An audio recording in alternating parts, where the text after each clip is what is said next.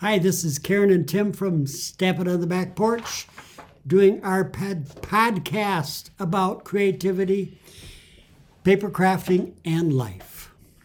So Easter is just around the corner, It and we've is. been busy making paper baskets. We have. So a question for you, when you were young, did you always get Easter baskets? Yes. Was it a big deal? Well, I grew up on a farm. We did hunts. We used to go find candy and stuff and eggs outside. Did they get put into a basket? Probably. But you didn't have separate baskets like nowadays. When our kids were growing up, we had the scattered eggs they'd find, but we also had a basket with their name on Yeah. they had to find. Did you have that when you were young or no? I don't remember. You're probably not back don't in the day, 'cause remember. I don't really remember either. I was No. thinking about the same thing. So I think I did. Yeah, I think we did. Obviously, it was a huge memory. I just triggered this emotional response out of you. I'll have to call my brother Tom, who doesn't forget anything. So. But I think it's just really a fun tradition, giving baskets at Easter. And, the whole basket idea could be used for May Day, gift giving, all kinds of things. But we wanted to talk about this because this last week, our live show was all about 3 different ways to make super simple paper baskets. Because after all, it's the goodies inside the basket that matter a whole lot more than, the basket's not necessarily going to be kept. So, and I think it's just kind of fun in the spirit of giving. So I wanted to talk a little bit about these 3 baskets, but then the best part of it is everyone makes baskets. So they take these ideas or they can come up with their own, and everyone is sharing over in our Facebook group, which is called the Back Porch Stampers. I'll put a link to it, or just go to Facebook and search Back Porch Stampers. So everyone's been sharing their Easter baskets. And I think it's been really fun because we get inspired by other people's ideas. They're sharing Easter cards too. So I said, I just love it. It's just a place. We love community. It's a place where community shares. And we have really creative people that are posting. Yeah. And it's really fun to comment on each other's. One of my favorite things is always saying we're more creative together than we are separately. But anyway, I wanted to mention these 3 different styles of baskets. One of them has no cutting and no gluing, which is just kind of an amazing thought when you think about making a paper basket. You didn't actually make these, so you see them because we have them all over the house at the moment, but you might be filling them. I watched part of the presentation, so I did. I was there.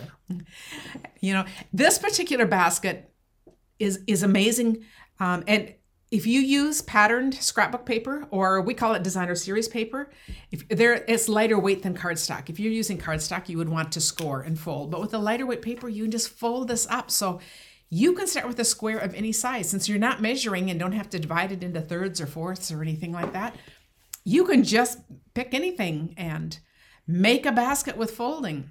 And it is just adorable. It was one of the cutest little baskets, and it has 4 different pockets. So it's the smaller size if you use a 6x6 paper, just perfect for putting a few little chocolate eggs. A larger one, done with the 12x12, would fit toys, whatever else you put in an Easter basket. But actually, my favorite way of gifting the larger basket, it is the perfect gift for a crafter. Because you got these 4 pockets, and it doesn't matter what somebody's craft is. If they might be into beading or sewing or quilting or card making, any craft at all, you can fill it with little goodies that kind of fit their craft. And then when you give it to them, they're going to absolutely love the homemade basket because they're already crafters. They appreciate things that are handmade. So what a fun gift to make and give. So I particularly love that basket. Then another one we did was called a no measuring basket. So see, we really are going for super simple. Here we are. Because if you don't even have to measure, that is just pretty cool too. And this is another one. You can start with any size square and go ahead and make this basket. And again, we made a couple of different sizes. So, and if you add a cute little bunny or decoration, then you've got a great Easter basket. If you add some cutout paper flowers, you've got a great May Day basket or a spring basket for a birthday or anything else. This kind of a basket also can easily turn into a box, which is also fun for gifts for that way. And if you make one of these out of a 6x6 paper, you're going to have a basket big enough to hold about 3 of those plastic eggs. Mm-hmm. We always have a bunch of those as we put in things for the grandkids. And if you make the bigger one, you can put in a whole big supply. You can put in all the ones we measured it because you went to the dollar store to get some more eggs. Mm-hmm. The whole thing went into the 12-inch one. And then the third basket. It's nice to live 2 blocks from a dollar store. I'd say those would be really, really long blocks. But, we're good at destination walking. We like having a lot of things that we can walk to. At most 3 blocks. Okay. And then the third basket is my standard go-to that I have been making for probably many years as I have been teaching. Teaching crafting. And this year's version was just really fun because it's got a bunny back. So it's got, and I actually had to ask him, do we have any cotton balls? Cotton balls. And he went looking, so otherwise I'm going to add it to your list for the dollar store. He found 1. And I said, that's fine. That's all I need. And then she actually needed 2. But I split it in half. I made it 2 because I had two bunny baskets. But, with the bunny tail in the background. But the cutest part of the basket is that one bunny is falling into the basket. So these are just made with, you could use punches or circle dies. And so they got the bunny ears and the feet. And it's just an easy way to put it. And you just slip the bunny butt right over the feet, right over the side, and it's falling in. So for you that's only listening, Karen's using her hands to describe it. I know, that really helps. And actually pretty funny because the baskets are all on display behind us, but you just have to imagine them.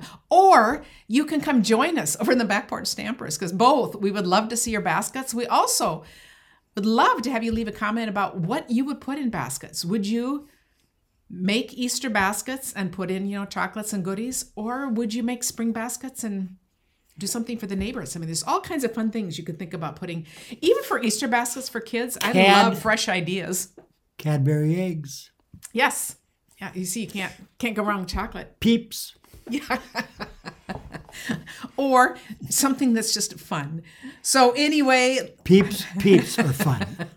That's it, but I will put a connection to the live show. Every week we do a live show where we're creating something. So baskets has been just really fun. So have a wonderful Easter, and thank you for spending this time with us. Goodbye.